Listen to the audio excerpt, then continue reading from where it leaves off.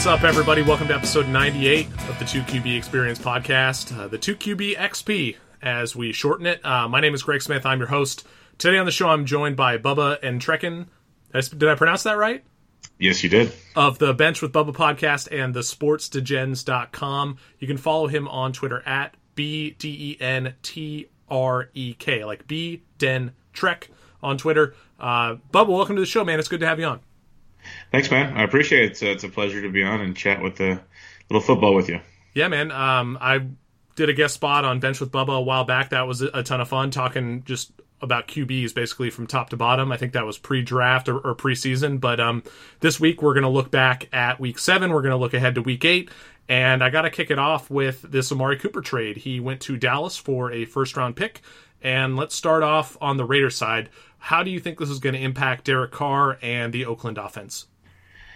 It's really interesting because you look at Amari Cooper and everybody makes fun of the fact, he's dropping passes and all this good stuff, but he still gets like anywhere from 15 to 18% target share, so those passes have to go somewhere.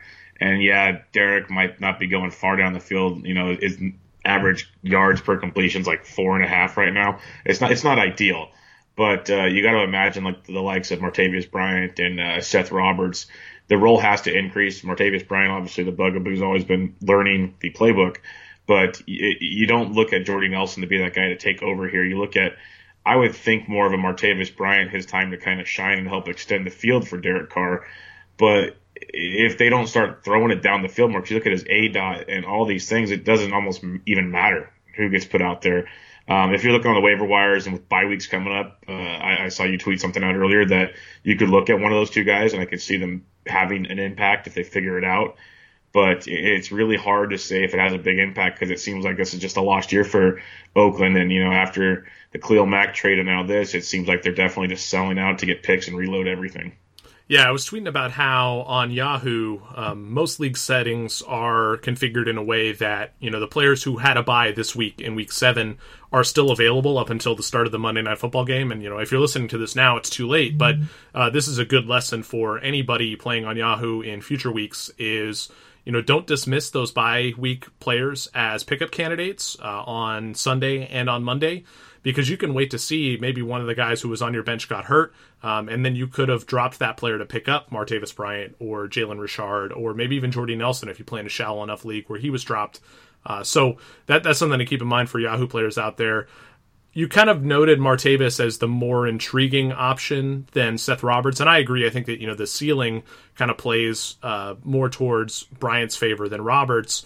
But how would you weigh those two options against the running backs there? Because Doug Martin might be available for some people. Jalen Richard might be available for some people. I know that it'll probably depend on team context more than anything. If your team needs running back help, you go after Richard and Martin. If you need wide receiver help, you go after Bryant and Roberts. But how are you parsing those if all things were equal in terms of what your team needed? Would you rather go after Richard? Would you rather go after Bryant? Where do you fall on all these players? No, I'm glad you mentioned that. Jalen Richard, I think, this could also impact him quite a bit. He was already getting a pretty good role out of the receiving game, and now with Lynch literally getting put on IR today. Last week, we already knew he'd be out for a few weeks. Now he's put on IR today.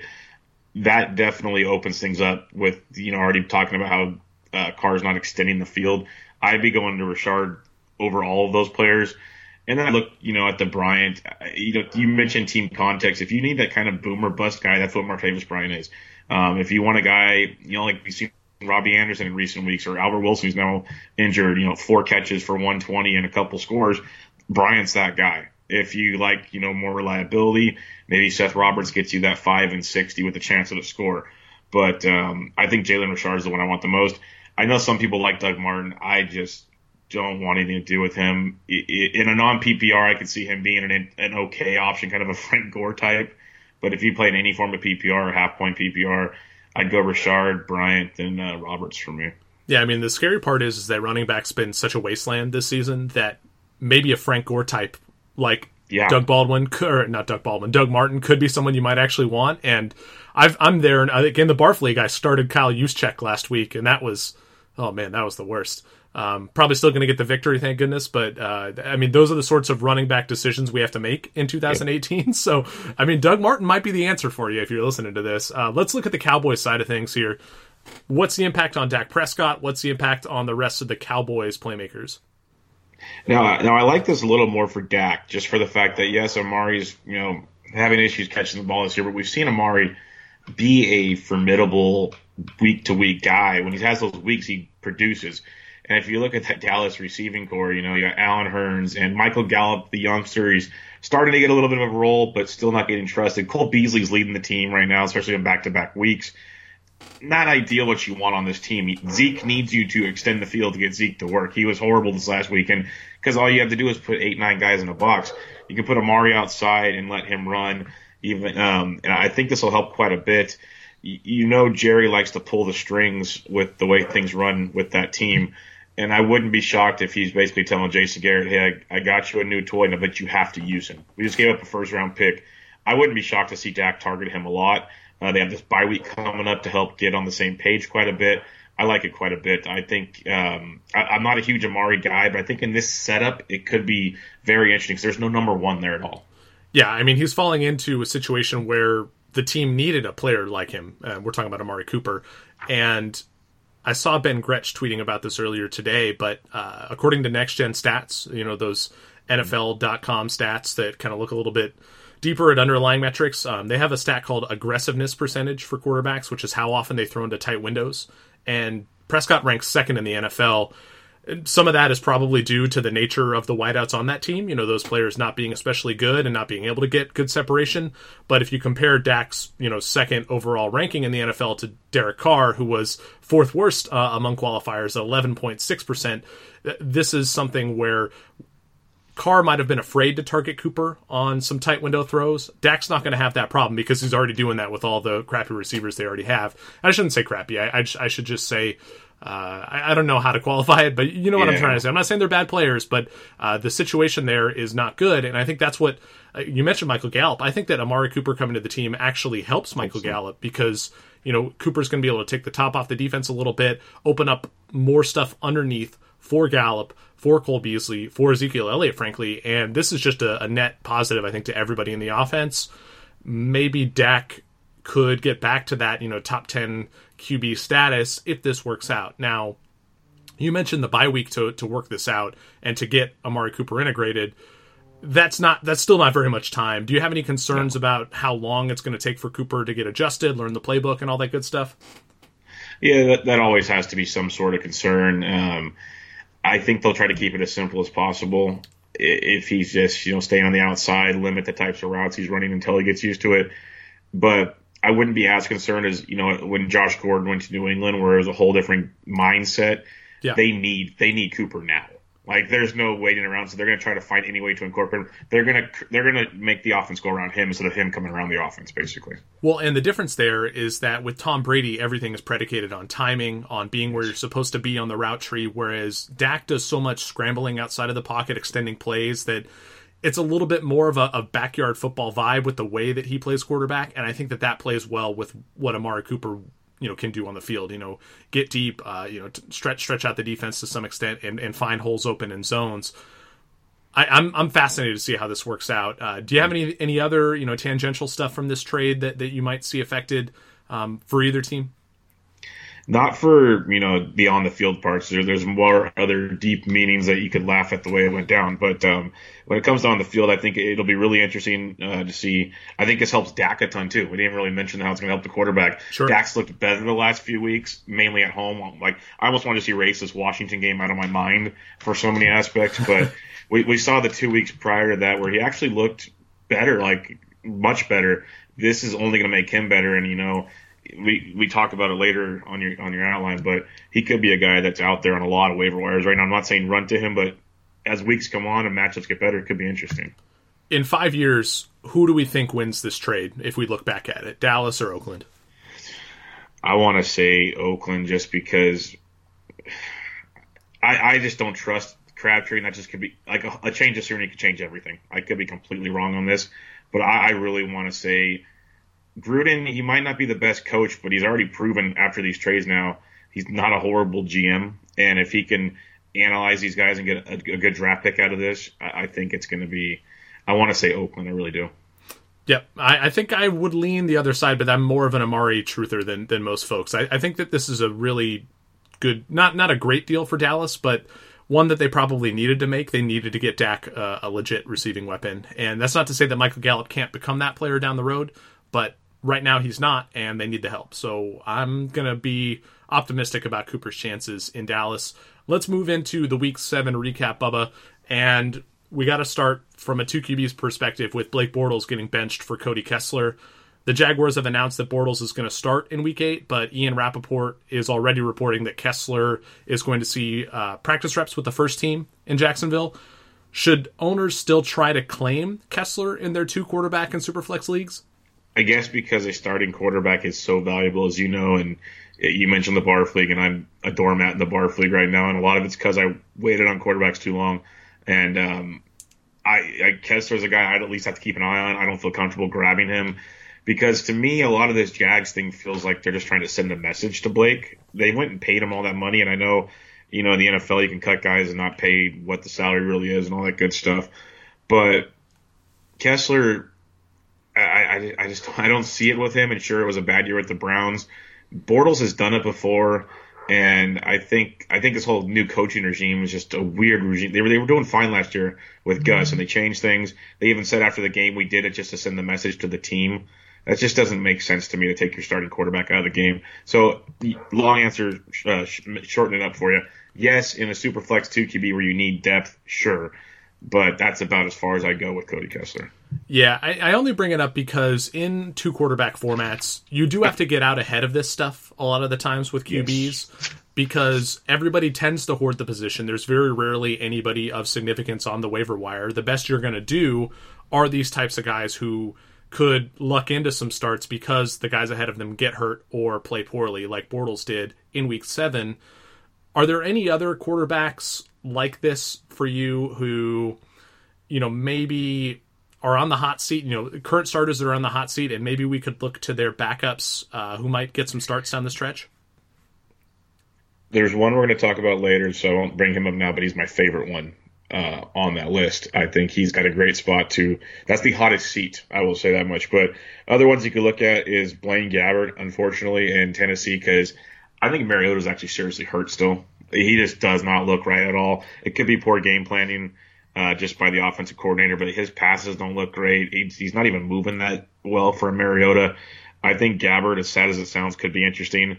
And then look at the Texans, because if Watson doesn't, it's not because he's going to get benched as much as get hurt.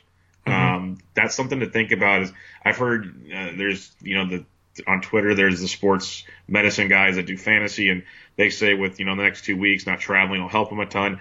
But I hear collapsed lung and broken ribs, and it takes one more hit to me, and he's going to be in a serious problem. So that's just another QB spot that could open up for a few weeks. But the Denver situation is the one I want to talk about later. All right, we'll hold off on that. But yeah, I'm glad that you brought up the Texans because a couple episodes ago I did a rest of season QB rankings show, and looking at the bottom tiers of those rankings, I was trying to profile these players who either would maybe luck into some starts because the guys ahead of them got hurt. And that's when I called out Brandon Weeden as one of those guys, playing behind Deshaun Watson.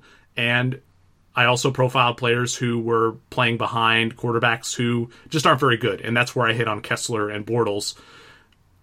If Kessler were to kind of take over for the Jaguars, how would that impact your evaluation of that team's pass catchers? Do you think that any of them would be negatively or positively impacted by Kessler going under center instead of Bortles? At first glance, I tried to look at Kessler's previous runs with the Browns, and that's just a waste of time to go with the Browns. I was trying to give it an honest look of what we could find with Kessler, and he had a couple little spots last season, and he really hasn't had enough of a sample size, as you would say, to give me an idea of where he likes to go with things. But then I went to air yards, and I looked at the way things are getting distributed when it comes to the Jags, and I don't think it'll affect him at all. You look at least 3 receivers in Moncrief and Westbrook and Cole, they're all getting, anywhere from 15 to 20% of the targets a week. The air yards, sure, Moncrief and Cole get a little more of the air yards down the field. The one thing you can keep an eye on, and I did not watch the Jags game, but Shark got 7 targets. He was tied for the team lead last week, and that's a new kind of revelation. So if that was with Kessler in the game, maybe, backup to backups, they know each other, that's something to keep an eye on. But otherwise, if it's just the main guys out there, I'm not overthinking it too much. Yeah, that's always a fun narrative, is the guys who have to practice together on the second team. Sometimes when they get to play together, that chemistry translates to actual games. I'll be curious to see how Shark looks if Kessler does get in there. Real quick, let's touch on the running back situation there, because Carlos Hyde is coming to the Jaguars. He didn't play in Week 7, but chances are he'll probably get some snaps in Week 8 and beyond. How do you see him playing out for that team while Leonard Fournette is out? Do you think that TJ Yeldon remains startable even when Hyde is playing? In your 12 teams or more leagues, I think they're both startable. Why Fournette's out, just because they made this trade, because I think they're concerned with Fournette, which I've been saying for a while. I'm not a Fournette guy just because his injuries scare me. And by the way the Jags are treating it, they finally realized, okay, stop trying to play him. But Yeldon's banged up. That's why they went and brought Charles in. They released Charles today because Hyde's there. Hyde I still can't figure out why the Niners didn't pay $5 million for him. Like, he's a very, very good running back, and I get the Browns with the 2 young players they have. But when it comes to the Jags, I definitely see both having a role. It's obviously not going to make Yeldon as great as he was when Fournette was out. But, in your deep leagues, if you look at the Falcons with Ito Smith and Tevin Coleman, it's something similar to that, like a 60-40 split. So I think they'll both have their validity to it. Yeah, it's funny you bring up the Niners. I think that was just more of a philosophical shift in what types of players they want at the running back position. Like, you see who they brought in with Jerick McKinnon, that they kept Matt Breida around. Like, those 2 guys are so different from Carlos Hyde and what they offer, and that's just kind of the way the NFL seems to be going, is for those smaller satellite type backs really taking over, and having depth at that position or redundancy with those skill sets is also super important. Like, you see that with the Patriots and the types of running backs and slot receivers that they go after. I'm kind of fascinated by that topic in the big picture, but we don't really have time to get into that. So what else stood out to you in Week 7? Let's kind of zoom out, and before we get to our awards for the week, what else did you see this past week that jumped out to you? I put a couple down, but I can kind of summarize them in different parts. But the biggest one to me, especially from a fantasy football impact, is the amount of injuries that took place this weekend was devastating, like absolutely devastating. I suffered the Melvin Gordon. I still took him out, but, on a bye week, last minute waiver wire, there wasn't a whole lot to choose from. Sony Michel, I had them on the same team, so that was devastating. And so far, so good on the news there. But LaShawn McCoy, Albert Wilson was a big waiver wire guy, Matt Breida, Kiki Kuche. There's the list goes on, and they're all guys you would have been starting this week. And it was just devastating to the NFL. And it's not like there's something you can do about it, but if you survived your fantasy week in Week 7, I tip my cap. Yeah, and it was a total nightmare in DFS as well, because a lot of it, like Michelle especially, was in a game that had a big total. Like, people were banking on him maybe for a couple rushing touchdowns. Do you have any interest in Kenyon Barner or maybe even Mike Gillislee as a guy that the Patriots might sign? Because while Michel's injury isn't considered serious, he is probably going to miss Week 8. Are you trying to leverage that at all? Yeah, he's going to miss. I wouldn't be shocked if it's a couple weeks. I'd go with Barner for now, just because he actually did look really good. I know I've heard the Gillislee rumors. I wouldn't be shocked if they even go try to bring someone else in, because it's the Patriots, and this is what they do. I've heard a ton of different names mentioned today, and none of them would surprise me. I wouldn't overpay for anything, like even as an owner, because with the Patriots, I could easily see them every week trying someone else until they find someone that just fits the system. But I go with Barner for now because we know he's there. Right. Well, and they can also just not care about having a bell cow type running back and just throw the ball a ton. Hit Edelman, hit Josh Gordon. Chris Hogan started to come around in that game. James White is still there. Like, they are deep enough in the receiving game to make up for a lack of running. What about Albert Wilson? Because his hip injury sounds like it could end his season. Devontae Parker is probably going to start in Week 8. Can he, rise from the fantasy dead maybe here? I mean, I'm not buying it, but we have to consider it, right? No, we have to. I've already answered questions in our Sports Degens chat we have with some people, and because Kenny Stills is already ruled out for Thursday night. Albert Wilson, like you said, is probably out for the year. They don't have anybody else. I'm a sad Dolphins fan, and Is there any other kind? No, because that's what I tell people. Like when they say, "Are you excited for the year?" I'm like, "Yes, I love being 8-8 every year if I'm lucky." It's like you already know what's going to happen, and the thing is, Brock Osweiler's throwing the football, and Gesicki even got a little banged up with a head injury, but he came back late somehow. There's nowhere to go. I think Drake is actually going to help Drake tremendously. We saw him the last 2 weeks get more role in the passing game like he should be. But with nowhere to go, I don't hate Devontae Parker in bye weeks like this where you're going to need options. I really don't hate it at all. I know all the bugaboos about him. I know he's not great, but he's an option. He's going to be a number 1 or 2 in an offense. What do you think about the Kerryon Johnson kind of mini breakout that he had? How much of it does it matter that Theo Riddick was out in this game? I mean, we still saw LeGarrette Blount get a touchdown carry. Are you buying Kerryon Johnson going forward? I love Kerryon Johnson. I don't know if Matt Patricia buys Kerryon Johnson, but this is the second big game he's had where they kind of gave him a role. It's not even a full-time role yet. Like, if they gave this guy consistently 20-plus touches a week, my goodness, he is super talented. He can catch the ball. He can run like wild. I know I bring it back to Miami, but I can relate to it. It's, you have a back that can explode like Kerryon Johnson or like Kenyon Drake, and then you still give it to Blunts and Gores. Like, I get what stability does for you, but a guy like Kerryon Johnson, who you took a second-round draft pick on, use the kid. He's very, very good. And yes, Riddick being out does help, but I'd almost want to hope if you have a smart game plan, that's something we've talked about outside of the podcast world, is just some of the coaches' game plans are mind-boggling. If you have Riddick healthy and you have Kerryon Johnson, well, then LeGarrette Blount, you might get a third down carry here or there, but you're pretty much out of the way. We're going to run with these two guys and go that direction. You think Matt Patricia would have learned something from one of the greatest coaches in football, how he uses two running backs so well. We haven't figured that out yet. Yeah, you mentioned Miami, and one thing that stood out from 2 weeks ago was how they attacked the Bears defense. And then we saw the Patriots do a very similar thing in week 7. We saw them play into those low depth of target throws, just try to get guys on the move, try to take advantage of yards after the catch. How does this impact your view of the Bears defense? It seems like they're beatable in this way. Teams are going to continue to attack them like this until they can prove they can stop it.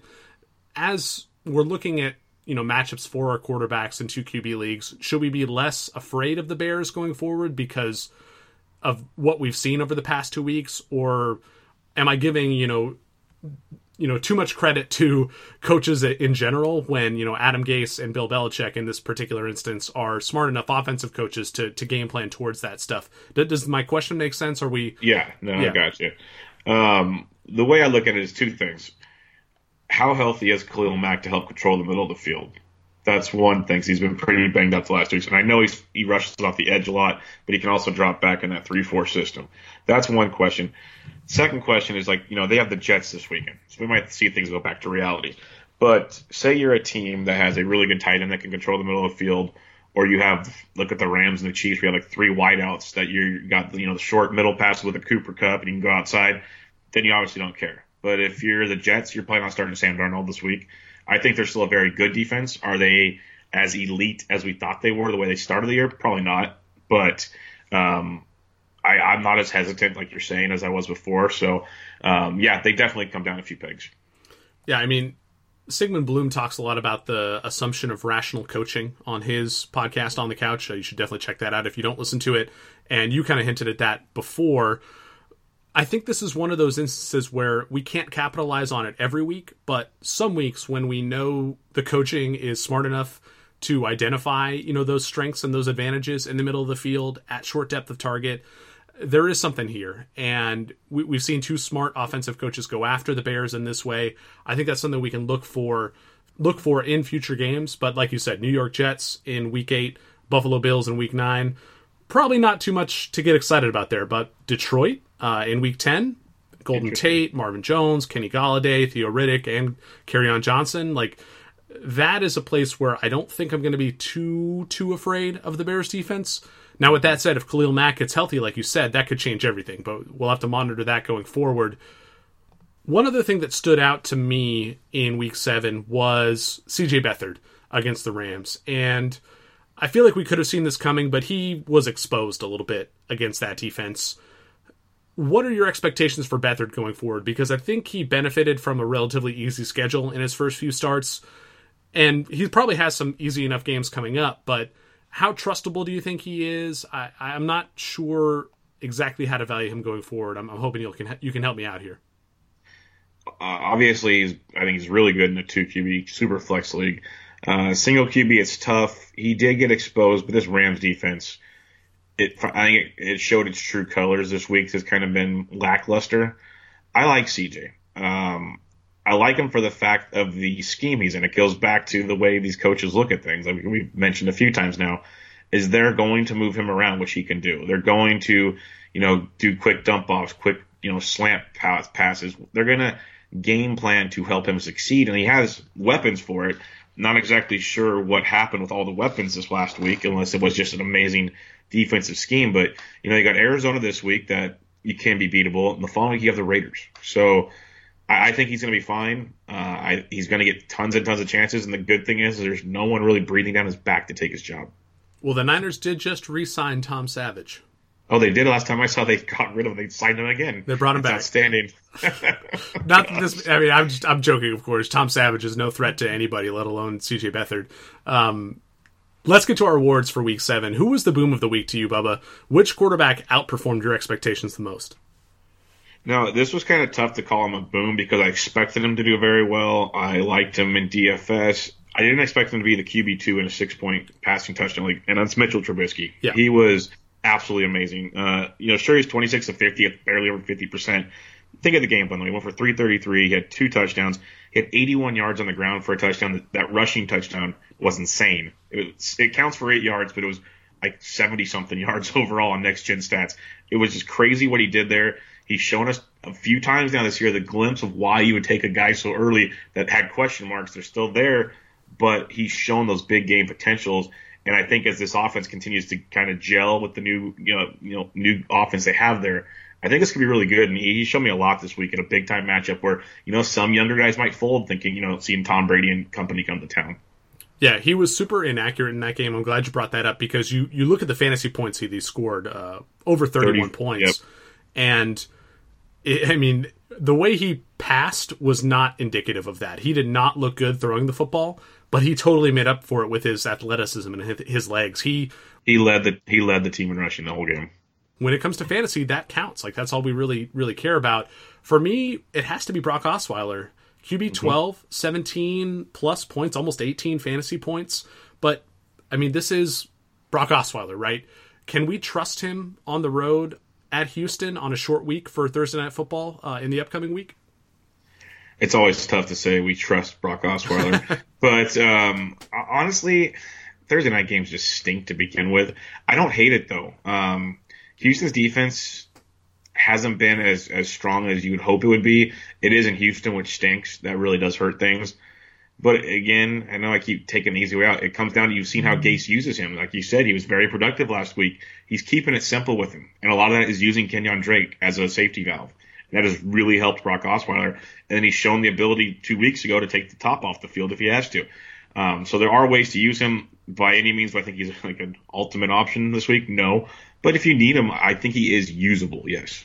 Yeah, I wish I could remember who was tweeting it out earlier, but somebody pointed out that Adam Gase on Thursday Night Football was very, very bad. 0-3 or something, being outscored by like 70-something points in over those 3 games.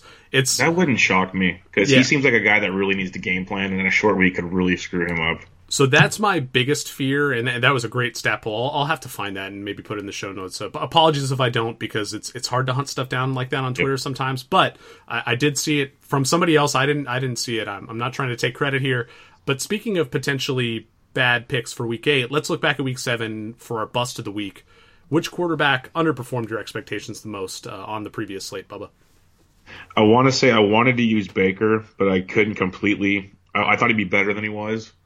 But what I'm going to do, and this is probably just because it was pure game script, because they were purely dominating and Todd Gurley's a monster, but Jared Goff, QB 15 in a 6-point touchdown quarterback league, barely over 20 points in that league. He was efficient, 18 to 24 for 202 and 2 touchdowns, but really nothing else. And if you're playing Jared Goff in that matchup, you're thinking big things coming your ways, and that was not quite hitting it. Like 20 points is still great, but I took a note that I keep using 6-point touchdown leagues. That's a lot of what I play, but 16 quarterbacks had 20 plus points. He was QB 15. So there was a lot more production out there. Yeah, he didn't get quite as good of a game in 4-point per touchdown leagues. Baker Mayfield actually performed better in that format. He was the QB 6 pending Monday Night Football with almost 21 points. So I agree that he shouldn't be the bust of the week, even though he was disappointing given the matchup. Goff is a different animal, though. He really does run that risk of getting Gurley'd every week. You never know when they're just going to score everything on the ground. And I think one of those touchdowns from Goff was to Gurley, right? So yeah, he threw one to Gurley, yeah. And yeah, that's just makes him kind of tough to trust in general. The fact that he is so efficient means that you probably have to start him most weeks.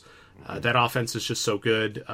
But yeah, I think that he was definitely a little disappointing given the matchup against San Francisco. But that's just kind of the way, like you said, the game script breaks. For me, it has to be Andy Dalton. Similarly, in a very good matchup, although on the road at Kansas City, Dalton finishes the QB 23 with just under 8 fantasy points.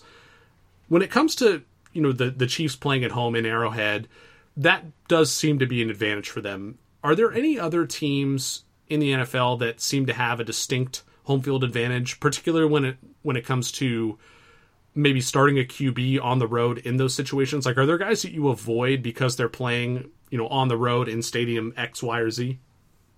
Arrowhead's definitely a good one. I like to say Minnesota. This year, they still really good on defense. Last year, they were insane at home. We'll get a great test this week with Breeze going into a dome on the road. That'll test everyone's narratives right there. I like Minnesota a lot at home. A couple others, Seattle's not what it used to be. Foxborough, if you get a primetime late night Foxborough game, we might see Derek Anderson retire at halftime this week. That might be one there. I don't know, the way that the offenses go these days with so many easy, short passes, it's not as dominating. I'd say probably New Orleans is probably still good when they're winning because that crowd gets pretty raucous. But Minnesota would be the next one that stands out the most to me. Yeah, good deal. I try to not think too much about that stuff. I really do believe that generally if players are good, they can transcend any sort of matchup, whether that be on the road, against a certain type of defense, whatever. But defenses don't matter. I mean... Sorry. No, that's fine. This is why I bring it up. This is one of the reasons why I put this question on my notes is that I don't think that defenses... I think that defenses do matter. I just think that they don't matter as much as most people think they do, if that makes sense. Agreed. No, I completely agree. I agree. You can't just take them out of the entire narrative because obviously there is a factor to what's going on out there. But the offensive schemes we see in this era compared to recent eras where there's 3-4 wide and the running backs can all catch the ball and the tight ends are almost wide receiver ones on some teams, it changes everything now. You can't just keep it simple. Yeah, for example, a few of the other guys who I had as candidates for Bust of the Week, and many of these might seem obvious, but I had Blake Bortles against Houston. He finishes the QB 29, got benched, as we talked about. I had Alex Smith at home against Dallas. Yeah. He finishes the QB 18 with under 13 points. And Deshaun Watson on the road at Jacksonville. Admittedly, Jacksonville is supposed to be a good defense, but Deshaun Watson was only the QB 20, under 11 fantasy points.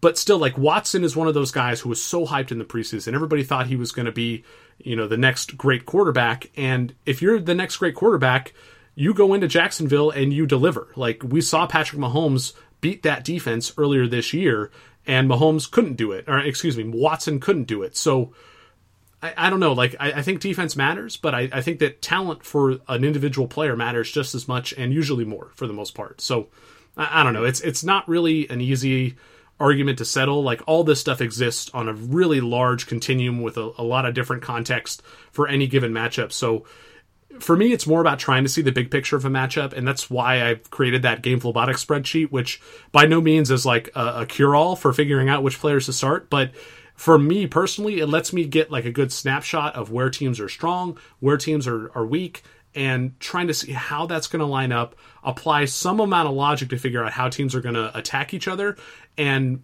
with that in mind, try to forecast general usage and likely usage based upon the overall matchup. And that's not defense mattering, that's matchup mattering. So I guess that's the difference for me. Yeah, that's a good way to put it. Yeah. I want to look back with you at DFS a little bit. I feel like I don't talk enough about DFS on the show, and I know that you dabble, if not are a complete degenerate. When it comes to Week 7, and your DFS lineups. I want to know about your worst lineup. And let's talk GPP, because when you're doing those tournaments, you do have to kind of throw out some darts. You have to make some contrarian plays.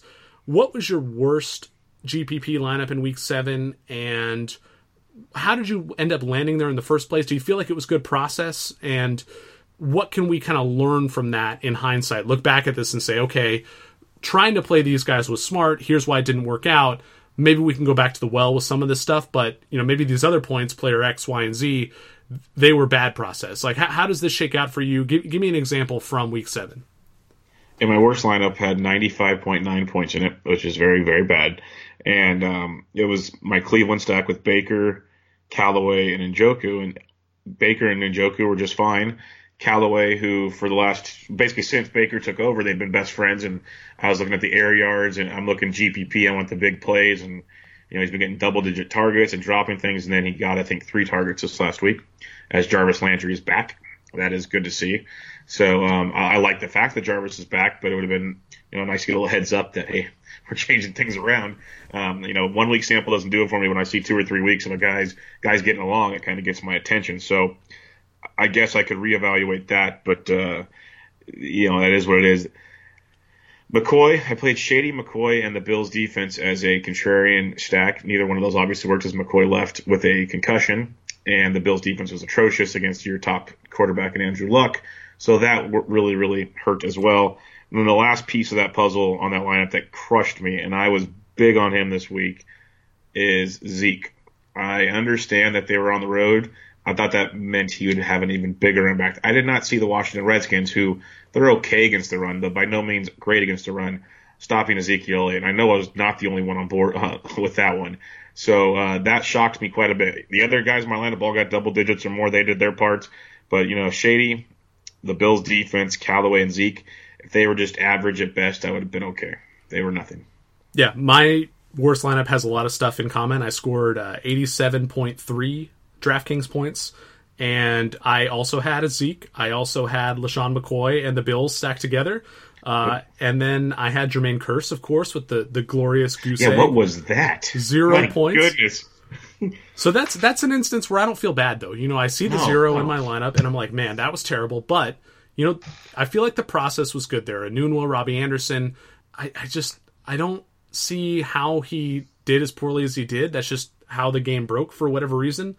I'm not going to sweat that too much. And then the other reason that this lineup did not work out very well is, you alluded to this with Jared Goff. I had him stacked with Brandon Cooks and Robert Woods.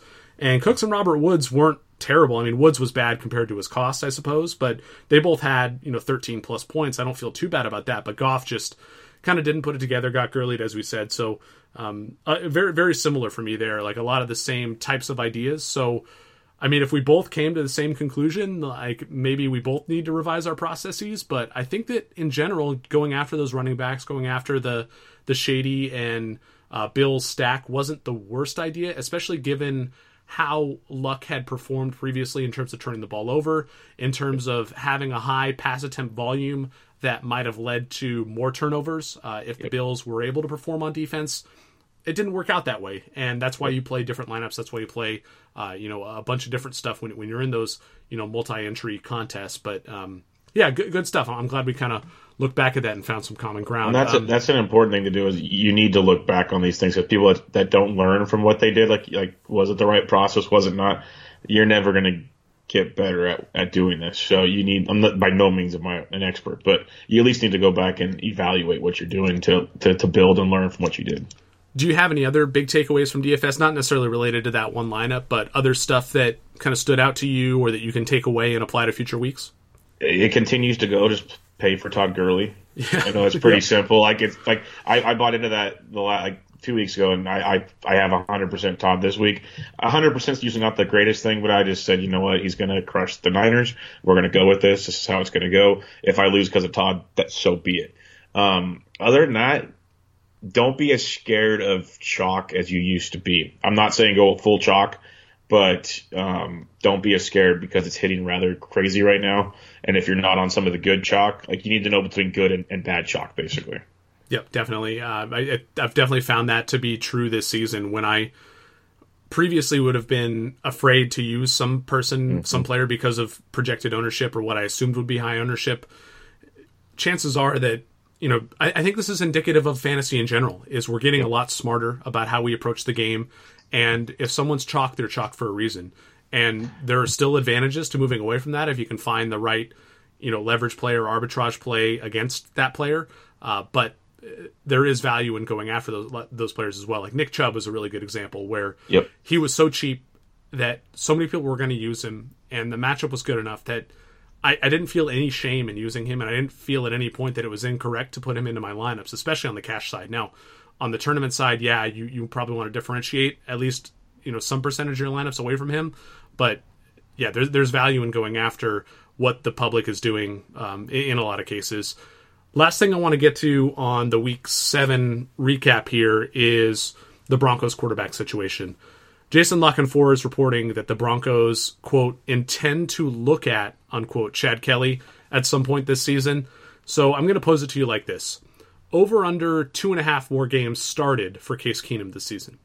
Yeah, how's it going? I want to say under. For the whole season or until he gets replaced? For the whole season. So the reason I threw out 2.5 is because the Broncos have 2 games before their bye. So I'm basically saying, do you think Kelly will take over as the starter before Week 11 and then hold the job? I guess is essentially what I'm really asking. Yeah, I think he'll take over and hold the job. Keenum's just not getting it done. I think they're going to move on from that. I wouldn't be shocked if some other guys get traded. There's rumors of Emmanuel Sanders and Demetrius and company, so they could just do a full fire sale and say, okay, kid, this is yours for the time being. And I think that's the direction it's going, and it wouldn't surprise me. I think swag gives them their best chance to win, actually, which is crazy to say. Yeah, it's distinctly possible. Poor Case Keenum, man. I mean, he had a good run in Minnesota, but that definitely seems to be more based on the situation than based on his ability. And that's not too surprising considering the type of player that he showed himself to be prior to last season. But I don't know. Like, I was rooting for the dude. With that said, I'm also kind of a Chad Kelly truther, so I'm ready to see what he can do. I would actually take the over on Keenum. I think that maybe he would hold it for maybe one extra game, and I just don't think there's any guarantee that if Kelly comes in that he's going to succeed. So even if they turn to Kelly at some point, I could see them coming back to Case Keenum eventually, maybe further down the road, but I think it's close, and that's why I set the number where I did. And we talked about how 2 quarterback and superflex drafters or owners should go after Cody Kessler. How would you frame that same sort of approach for Chad Kelly? Do you think that he's a better player to target going forward? I do, yes. I think, A, because he's got a better chance of getting a role for more of the season, and B, I actually like his weapons more if they are there. I know I said they might get traded, but if they are there, I'd rather have Emmanuel and Demetrius instead of a group of pretty good receivers. No one knows who's going to be who, if that makes sense. Yeah. So, yeah, give me Swag Kelly. Fair enough. Yeah, I think I would do the same. I did do the same. I actually picked up Chad Kelly last week in the Scott Fish Bowl just as kind of one of those, again, trying to get ahead of the curve a little bit. I picked them up off waivers for cheap. Now these reports are coming out. So, unfortunately, there's no trading in Scott Fish Bowl, so it's not like I can try to leverage this and make something out of my QB depth. But, if one of my guys gets hurt, maybe Kelly comes in and saves my season in the last few weeks. And that's when, the scoring in Scott Fish Bowl really matters is once you make it to the playoffs. But I digress. Let's get to the Week 8 preview, and we'll kick it off as we always do with Streamers of the Week. Who is your favorite or the most intriguing quarterback streamer to you? Kind of looking for a low-end quarterback 2 or quarterback 3 type who owners wouldn't always start, but this week you like the outlook. Well, there's 2 that weren't QB2 or QB3s, but are widely available on Yahoo for some reason. But people go pick up Mitchell Trubisky and Baker Mayfield, please. That's all I want to say. I was shocked by how low owned they were. 55%, 41% owned. But if you want long shots, I actually do. You mentioned him earlier. I do like CJ Beathard. He's only 9% owned on Yahoo. If anything, I would start him this week if you had to against Arizona. I would want him now before he's going to cost you a lot more to face Oakland next week. Yeah, Beathard's going on the road, which worries me a little bit, and Arizona's quietly been pretty good against quarterbacks. He's on my list as a potential streamer for sure, just because he's so cheap and probably easy to get, like if you needed to trade for a guy. But the Cardinals have only given up top 10 finishes in 14% of their weeks, top 20 in about 57%. Points per game, the Cardinals have allowed is 14.1. That's 30th in the NFL. The average weekly finish of quarterbacks against them is QB 19.0. So on paper, the matchup looks bad. With that said, Beathard is the type of guy who can get it done with his legs, kind of like Trubisky did last week against New England, and I think that he's still in play because of that. My streamer of the week is actually on the other side of the ball. I'm going to go with Josh Rosen playing against the Niners. The other guy I had down. I like it. Yeah, so the Niners, I just threw out all those stats about how decent or good the Cardinals have been against quarterbacks. The Niners have been terrible against quarterbacks. They've allowed top 10 finishes in 57% of games. They've allowed top 20 finishes in about 86% of games. They've allowed 21.05 points per game against. That's 8th most in the NFL. Average weekly finish against the Niners is 12.1. So I get that Rosen looked terrible. I don't care. Like, he's playing against the Niners. That means he's in play. I think that the new play caller coming in there, and Byron Leftwich in Arizona, hopefully means that more passes are going to go to David Johnson. And if the Cardinals are giving more passes to their better playmakers, hopefully that results in more stats for Josh Rosen, right? Larry Fitzgerald seems to be on the mend. He historically has killed the 49ers. And I saw earlier today that Josh Hermsmeyer at Frisco Josh posted a chart of true touchdown rate versus the actual performance of quarterbacks. And Josh Rosen was a clear underperformer in that chart. So he's probably due for some regression in the touchdown rate department. I think that this is as good a place as any for him to start against the 49ers. He's my pick. I like it. Yeah, I'd also throw out Case Keenum. He's going on the road at KC. We saw what they did to Dalton, so that's a risky one. But again, the Chiefs' defense has struggled stopping people for the most part.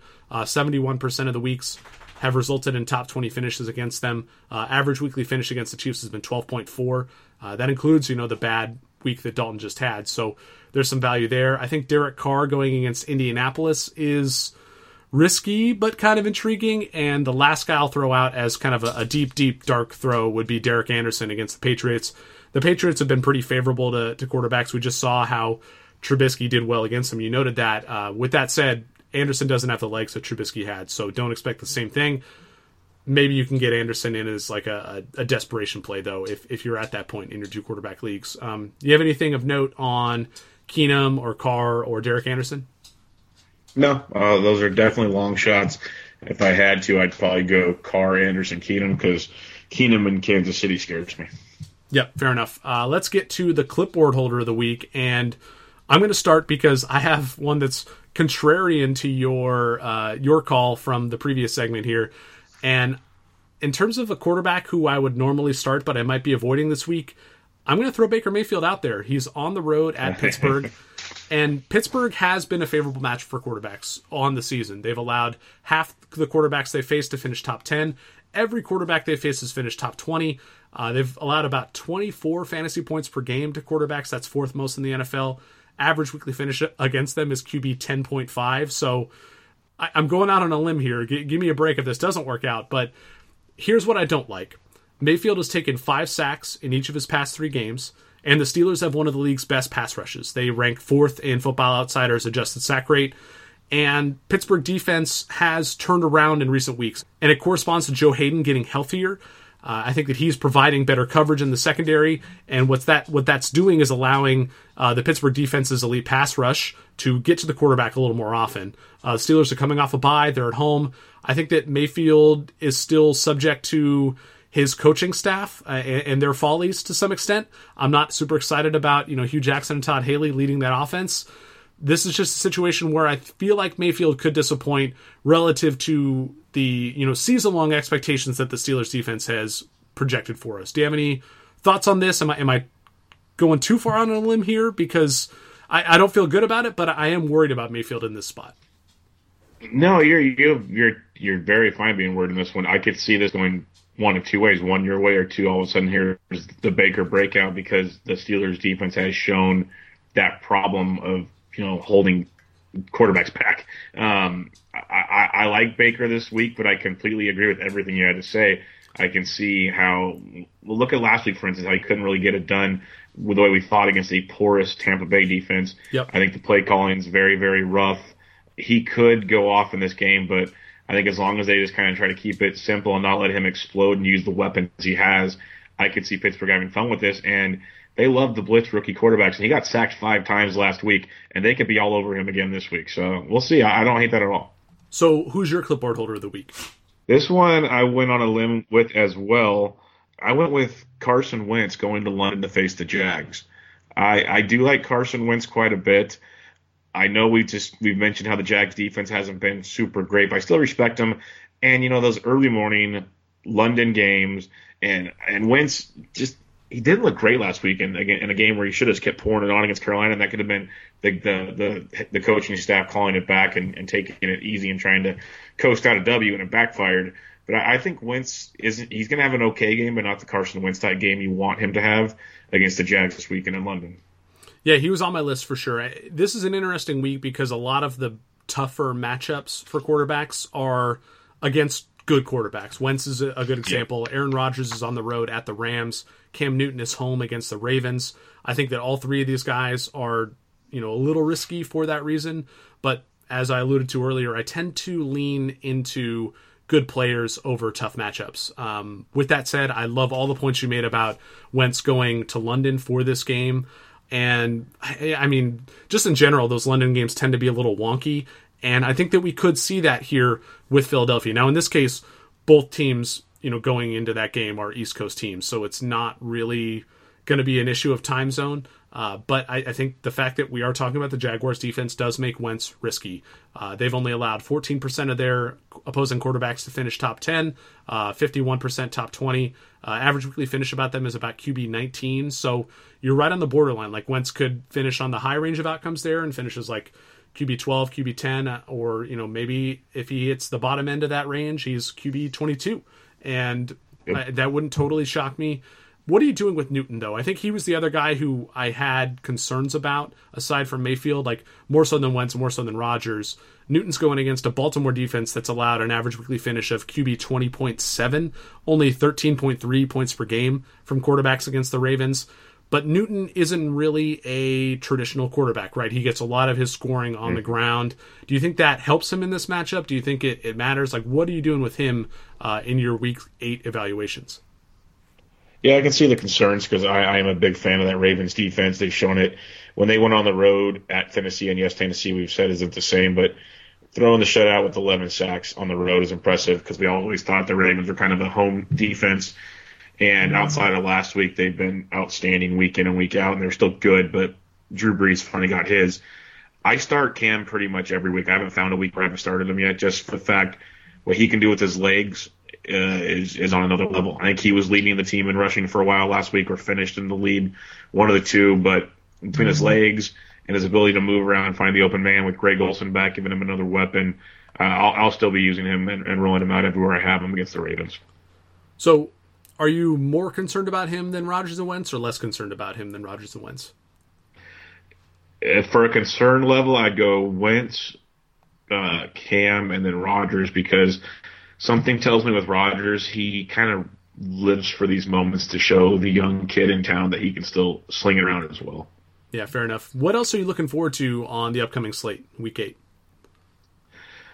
Week 8, when it comes to just petty DFS things, Kansas City's back on the main slate for the first time in 3 weeks, so I'm excited about that. Yeah, that'll be fun. I am really excited about your guy, Andrew Luck in Oakland, because he's just been amazing, and I'll get a nice cupcake matchup like that. And then I kind of hinted at it. I really, really am excited about Green Bay at the Rams. Green Bay coming off a bye week, so another week for Rodgers is Nita Hill. Hopefully gets Geronimo Allison back. I want him to have all his weapons in play because I could see him spreading it out. The Rams are still going to do their thing. I think it's going to be a fun game and a little more interesting than people think. I want to talk a little bit more about that DFS angle you brought up with the Chiefs. Do you think that this might be a week to fade some of their guys because people might be more inclined to start them just because they haven't been able to on the main slate? Do you think they're going to be over-owned because they've been such a rare commodity on the main slate? I think they're going to be extremely high owned because the Patriots aren't around for everyone to play. I believe the Falcons are on a bye. A couple other pieces like that. You'll still have Gurley, of course, and the Rams, but people are going to love to play the Chiefs. DraftKings at least priced them up. Like all the main players are the highest price of the position are higher up than they usually are. So that'll help a ton, but they're going to be popular. There's no hiding that. But again, it goes back, is it good chalk or bad chalk, like we talked about? Because, Kansas City stack can still be the top stack, and you just differentiate elsewhere, and you'll be just fine. So if you were to try to leverage that and fade the Chiefs' offensive skill position players, what do you think is the best way to do that in Week 8? Like, where would you pivot to if you wanted to kind of be contrarian to all the love that people are going to have for the Chiefs? At first game, I look at the Rams. And if not the Rams, I love Pittsburgh playing that Browns defense at home. I think this could be a nice, Juju, Ben, and Brown. I know it's expensive, but you can get some weapons there and play around. Maybe pick the right tight end, Vance McDonald, this week or not. I don't know. But I think the Steelers could be very interesting as well. Yep, that was the game that came to mind for me too. And even if you can't squeeze in both Brown and Juju along with Roethlisberger, you could put Vance McDonald in, like you said. You could game stack with David Njoku or Jarvis Landry or Duke Johnson. Yep. Like, there's a lot of interesting things you can do with that matchup, and I think that is probably the best game to target if you're trying to leverage the over ownership of Kansas City. Totally agree. A couple other things that I'm looking forward to this week. I touched on the Philadelphia versus Jacksonville matchup. That early AM start for London is not my favorite. Being a West Coast guy, I'm sure it's similar for you, but I am curious to see how that travel affects those two teams. It's just kind of a fascinating case because we don't have much of a sample of that stuff yet. The other thing I'm really looking forward to is New Orleans at Minnesota, the rematch of that playoff game from last season. I think that should be a lot of fun to watch. We could see some pretty exciting fireworks in that game. Do you have an angle in New Orleans, Minnesota that you're trying to attack in DFS? Yeah, see, I'm really looking forward to that game just as a fan to just watch football. I think you could get really crazy into GPP and try the Minnesota defense. I think that's an angle to attack at home against Breeze and company. If not, you look to play Breeze and his wide receiving core. You can go crazy with Traquan Smith and hope he extends the field, but bring it back with a Thielen, because Thielen just beats everybody. Doesn't really matter right now. But I think playing the Saints side on the offense, unless you want to play the Vikings defense, basically put your line in the sand of which side you want. But most people are going to play that Minnesota defensive side of things, or offensive side of things. So play the Saints offense to be different. Yeah, and because this game is not on the main slate, you do need to be a little bit more different, right? Yep, definitely. Showdown-wise, it can get really interesting. Play the kickers, at least one of them, if not both, because that'll make you super different and save some cash. And then if you can squeeze Adam Thielen in your captain spot, it's going to be pricey, but that's going to be pretty nice. Give me a bold prediction for Week 8 before we go. I don't know how bold this is considering what he did last week, but I was looking ahead, and I think I'm going to keep it to the quarterback theme for you. I think Andrew Luck is the fantasy QB1 this week against the Raiders. I love it. I think that is bold, though, because there are so many good QBs. I mean, we talked about Mahomes. We talked about Ben Roethlisberger having a good matchup, and there are a lot of other quality matchups on the slate as well. I'm going to go to the running back position with my bold prediction, and I'm going to say that Raheem Mostert finishes as a top 20 fantasy running back against the Cardinals. That Cardinals defense has been really beatable on the ground. Breda is nicked up again. We know that the Niners aren't super high on Alfred Morris anymore at this point. Not too surprising considering the stage of his career. But I think that this is an interesting spot for Mostert, especially in PPR, if Breda is not going to play. So he's my pick. I'm going a little bold with him. Yeah, I'm really confused on that Mostert thing. I want to see how that plays out, but he's getting the role, so you might as well go with it. I like the call. It's very, very bold. Thanks, Bubba. Hey, listeners, be sure to follow him on Twitter at BDENTREK. I don't know why I have such a hard time spelling that out. How do you tell people how to find you on Twitter, Bubba? At BDentrick. Dentrick, okay. Dentrek. That's how I read it, and that's probably the thing that makes the most sense to me. But check that out. Follow him on Twitter. Great follow. Anything else you want to plug before we get out of here? Yeah, I just do, Bench with Bubba is my main podcast. Try to do that once or twice a week. I do a baseball podcast, do a NFL DFS 2-point conversion podcast, I do a golf podcast. I do a bunch, but to make it simple, you can find them all posted at thesportsdegens.com, plus many other articles from other contributors, and we're on iTunes and all your other listening platforms as well. Good deal. Listeners, if you want to send feedback to this show, you can find us on Twitter at 2QBs. You can email us, 2QBs@gmail.com. In either case, you spell it out all with letters, TWOQBS. If you could rate, review, subscribe to the podcast, all that would be very awesome. I would greatly appreciate it. And with that said, good luck in week 8. Go get them. We'll catch you next time. Adios.